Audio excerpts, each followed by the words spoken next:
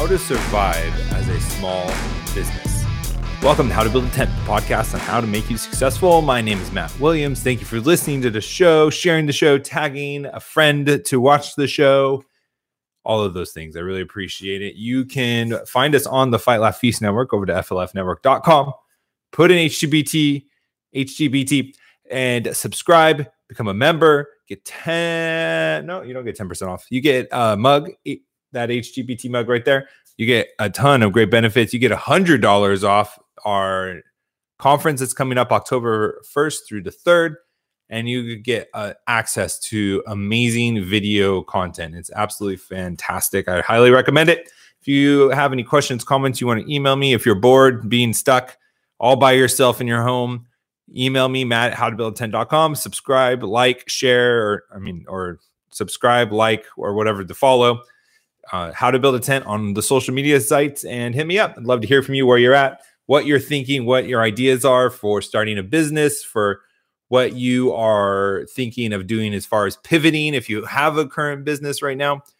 It's interesting times. I was thinking about this with what is God doing with the coronavirus, with shutting down the economy. And I was thinking about it too in context of my goal for this year of 250 making 250. And the goal that I've had this year is to get 250 individuals or families to start a business together to get to a goal this year of making $250 in revenue. And when the economy kind of just stops, that makes the goal kind of hard. But I still believe in the goal. I still think the goal is attainable. And I still think it's a goal that we should all be thinking about. I hear a lot of people saying that there's going to be huge layoffs, and that may be so, that people have lost their jobs. That's probably true. And that people are struggling to get by, and we need to cut these checks, these thousands of dollars. I think I've seen up to $3,000 for families. People are going to get these checks, which is funny. And I don't know about your lifestyle, but $3,000 isn't going to cut it for me and my family if I lost all my streams of income. And so is it really worth giving people a quick fix that's not going to really fix anything, that's going to just kind of put us back in the same situation in a month or two? I mean, maybe your argument is that you're going to get these checks, and by the time you run out of that money, you're going to have your job back, or you're going to be able to get business, and your revenue is going to return to your small business. But I don't see that as a possibility. And I've seen some crazy theories about how we need to shut down the government like for 45 days because businesses can last 45 days without income.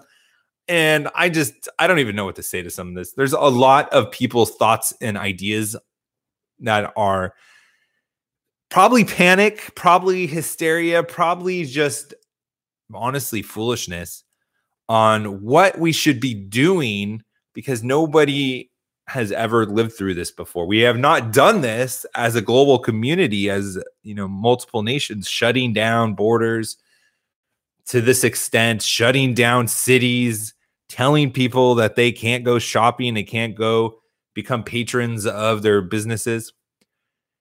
And so people are just coming up with ideas to make themselves feel comfortable almost. That's what it feels like to me. And we have to really parse through them and really evaluate them. And we can't, and we have to talk to our leaders too. We have to reach out to our politicians that represent us, our president, congressman, that you guys can't just do everything. You can't just do anything. You have to do things that are wise and smart. And just because it might be politically expedient for you to throw the book at this, you're probably making it worse than it actually is. And this is one of the curses of having fools in leadership positions. Sometimes you can get by with voting in fools and voting in cowards, voting in people that aren't grounded in wisdom and truth. And you can get by in the good years. But these are the times where the curses of having foolish people running your country really are exemplified. And we are going to have really severe consequences for what we are doing. Mandatory shutdowns, mandatory stay-at-home orders in New York, California. I think Ohio just did one. Seems correct me if I'm wrong, but these are all Democrat governors doing this, which makes it kind of interesting to me of why is it such a partisan solution? Anyways, if you're watching live, I am watching the text messages. If you have any questions, comments about this, I'll be looking to respond to them in the chat, or I'll respond to them on this episode, but I will see them in your chat as well. One of the things that I want you to also think about is, what are the small businesses, what are the companies that you love that you would hate to go out of business? What are the companies that you frequent for food or for supplies or for crafts? Oops, I totally hit my microphone. Excuse me. Better fix that. Where are these places that if they went out of business, your quality of life would go down, or your joy or your satisfaction with where you live would diminish? I would highly recommend or suggest that you would go purchase something from them, that you would find gift cards, takeout, something that you'll need down the road, maybe a gift for somebody you can send to them through online. These companies are here now because this is sustained. Wow, did I just stutter? This is sustained, a sustained application of these solutions are going to put all small businesses out of business. They're going to be out, and you're not going to have them, and your life is going to be impacted. Your quality of life is going to be impacted. So I highly recommend that you guys support the small businesses that you can. I was looking at, and I didn't even pull this up. Shame on me, but I should pull it up on my email while I'm doing this. But I was looking at a tweet that was shared by Marcus, I believe, where, let's see how fast Gmail loads on me. Come on. We're doing this live, Gmail. Get on it. And did I get the right picture first? Yeah. Dan Price at Dan Price Seattle on Twitter. He had a tweet where he said, I'm a CEO of a small company that processes payments for other small businesses. So like credit cards and things like that. Our data shows 50% of small business revenue is gone already. Meanwhile, Walmart stock is at record high. Amazon is hiring 100,000 people. No joke, we're on a path where small business extinction swallowed whole. And I agree with that is a possible situation that can happen, or an outcome that can happen from this, because 50% of your business, if this is true, this is anecdotal, this is one guy, this is all his business. I don't know how big of a company he has. I don't know how many customers he has. I don't know if that sample size is true of all business, but it sounds about right. I would say 50% is probably the loss of business for most people, especially like even Costco, where there's lines and people are in high demand for the product, or their products that they have are in high demand. They are slowly letting people in. They're not letting people in at the same rate. There's these lines that are, turn away people. And there's more like of a rationing in quantity to these companies, or they're just going to hit them 50%. And the thing is I would be curious to know how business was impacted for large companies. But let's just say, for sake of argument, that small businesses lost 50% of their business already, and big businesses did as well. Well, big businesses find it a lot easier to get loans. They find it a lot easier to have cash reserves. They have stock they can issue. They have multiple different ways of raising funds that small businesses do not have access to. And I know that Trump is trying to create liquidation, is trying to create loans, and those might be working. I honestly am not in a place where I need to get a loan, so I'm not pursuing them and knowing how easy it is. If you guys have any experience with that, I'd love to hear about it and see if you were able to get a loan if you needed it, and how you guys are shaping up. But so there's going to be a lot easier of time for big businesses to be able to get through this. So again, if you are looking to help support small businesses, now is the time. I was even thinking about, I was going to Lowe's trying to work on my sprinklers. Like, oh my gosh, though. I've never done work on sprinklers before. It is such a pain in the butt for something that is so easy to like replace, but then to figure out where it needs to go, how far the sprinkler can be set to, and how fast it shoots out, and what diameter, radius, and all this stuff. It's just a nightmare. Oh, but anyways, I was thinking, okay, I could go to Lowe's, probably get a better price, and it'd be easier. I know where to go. But I just Googled other places where I could find sprinklers and tried to just take my business elsewhere, because I know Lowe's is going to be around still. But the plumbing supply store that has those specialty products that plumbers need, that I may need one day for a specialty project that I'm working on, which is funny. I put out a call for plumbers because I have this idea and it seems like it's a terrible idea. But I feel like it's a good idea, and I feel like it solves a really major solution. But everyone I've talked to is thinking it's going to be like thousands of dollars. I'm like, that's not solving a problem. If your price is thousands of dollars and it really needs to be around $300-400, your solution doesn't solve a problem. It's just an idea in the future. It's a concept. But anyways, so do those kinds of things if you can. Order online from small businesses. Speaking of, we'll take a break right here. I think this is just a perfect time to do it. Go to Kingsman Grooming Products. Go to KingsmanGroomingPros.com and check out Kingsman Grooming Products. You are low on face stuff. That is your beard oils, your beard balms, your aftershave, your pre-shave, your lotions. All of those things you can get at KingsmanGroomingPros.com. Go to KingsmanGroomingPros.com. Support a Christian company. Get 10% off when you put HTBT in the checkout code, and you get high-quality products. Support a small business that's a Christian company. 10% off, and the quality of products are amazing. Look, I got all of these here. I use them. These are empty bottles because I'm just going through them. I use them all over my face all the time. I highly recommend them. Just check them out. Just try a little bit of it and see how great their products really are. All right, so we talked about the small business, 50% off. All right, let's just talk about this for a second. Matt Walsh, who to me has been kind of crazy about all this. And I kind of understand it. I'm not saying he's being hysterical. He's just thinking kind of the worst case scenario and thinks we're there, which we could be right. He could be right. But it just seems like he's stuck in this worst case scenario and he doesn't see the alternatives that are likely as well. I don't think that the scenarios that he's running, the plays that he's running, are the most likely situation. But this is what he said. And he retweeted what Fed Bullard said. U.S. unemployment rate may hit 30% in the second quarter.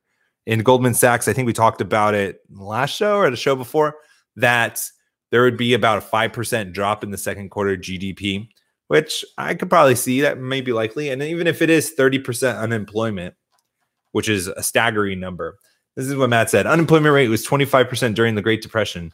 30% unemployment would be potentially the worst economic fiasco in the history of our country. Catastrophic consequences. We can't allow this to happen. We can't. Okay. Well, what do we do? Because we have to learn the lessons of the past.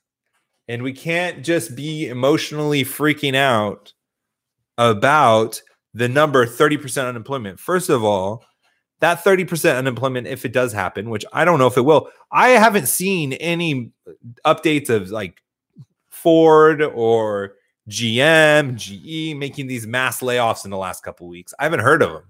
Usually you get those push notifications. You remember 2008, 2009? It was like Goldman Sachs lays off 20,000 people or 100 people are losing jobs at this factory. I haven't really seen any of those. I'm not saying they're not there, but it doesn't seem as bad to me. It's only been a week or two where we've been doing this. But the lessons that we need to learn are from the Great Depression, even from the Great Recession, is what we do matters.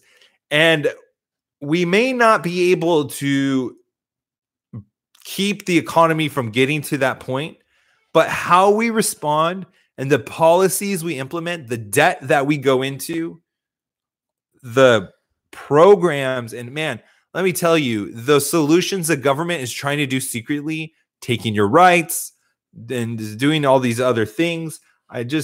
We'll talk about in a little bit the press conference that happened Sunday. It's unbelievable what they're trying to do under this act that the president signed, the Defense Production Act. But we need to remember that what we do as solutions to this problem is not going to necessarily keep us from hitting the bottom, but it's going to determine how fast we get back to the top. And I just want to say that again because it's really important. The governments will not be able to keep us from hitting the bottom. We're going to hit the bottom wherever that is, depending with all these driving forces. The government's not going to stop us from that. But how we respond and bounce back is going to be determined by what we do in the government and what the government does. And look what the government did in 2008. We didn't have a fast bounce back. Look at what they did in the Great Depression. Some argue that the policies that the Fed and the federal government did made it worse and made it more prolonged than it needed to be. And you can contrast that with like what Calvin Coolidge did in the 20s and what Reagan was able to pull us out of from the Carter years. How we respond is not going to keep us from hitting lows. It's going to determine how fast we get back to the top. Just remember that as you are debating, talking about these different ideas, that's going to be something that helps save us in the company. Okay, so let's talk about this. How to survive as a small business.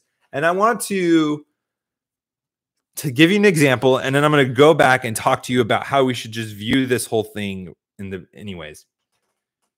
There's this one business that my wife was talking to me about back when we lived in California. So California's hit super hard right now, right? There's mandatory stay unless it's for something that is serious or however they say it, where you cannot go out unless it's an emergency.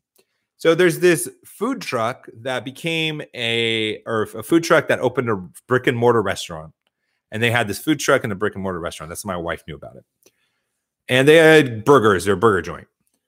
And one of the things they're doing that my wife told me about is they're ordering mass quantities of food. So they order a ton of ground beef. They order a ton of hand sanitizers that they would normally use for their bathrooms. They use all these products, these toilet paper, all that stuff that people are running out of, and they are adding it to the menu so that you can go to this burger spot to get ground beef frozen, take it back to your house. That you can go get toilet paper and take it back to your house. So you can get hand sanitizer and take it back to your house. And I just thought that was genius. That is being flexible. That is shifting and pivoting and doing a market shift into what your channels are to deliver to your customer. And they realize something. They realize that people have money still. The economy's finances and resources didn't just disappear. But what happened was demand shifted on all the products that our economy was geared up for. What do I mean? Well, before this happened, the coronavirus happened, the economy was doing really well. Things were doing great. Wages were going up. People had a demand for good quality food, burgers, restaurants, going out to eat, having that environment, having that atmosphere where you can go hang out with friends, where you can go on dates, or you can take the family out to get out of the house. And demand for that was at a certain spot. Well, with the coronavirus, demand for those services shifted down. It became less, not because of the quality of products, not because of anything the restaurant did, but because of the realities of what was happening in the economy that this restaurant was working in.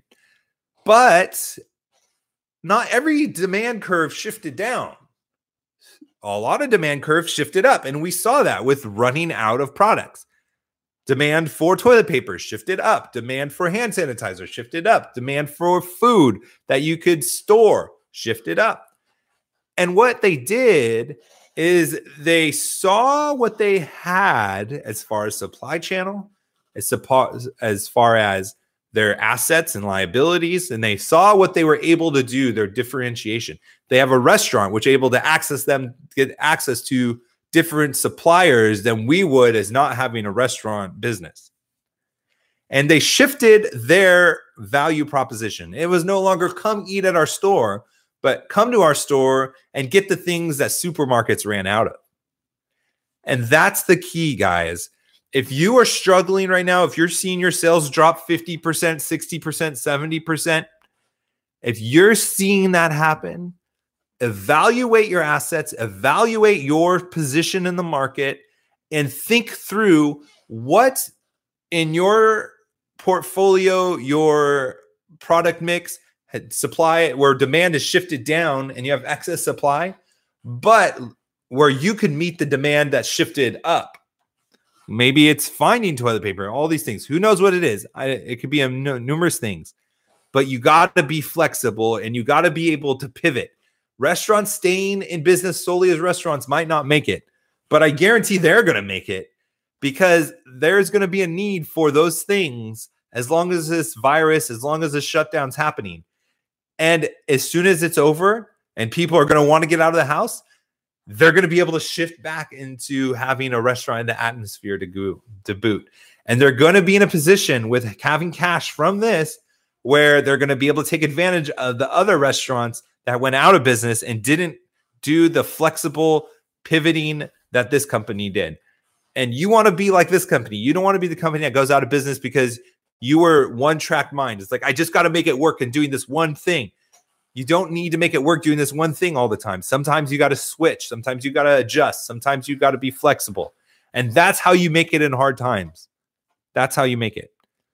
So if you know people are struggling, share this message. You don't even have to share this podcast. Just to ask them, share this story.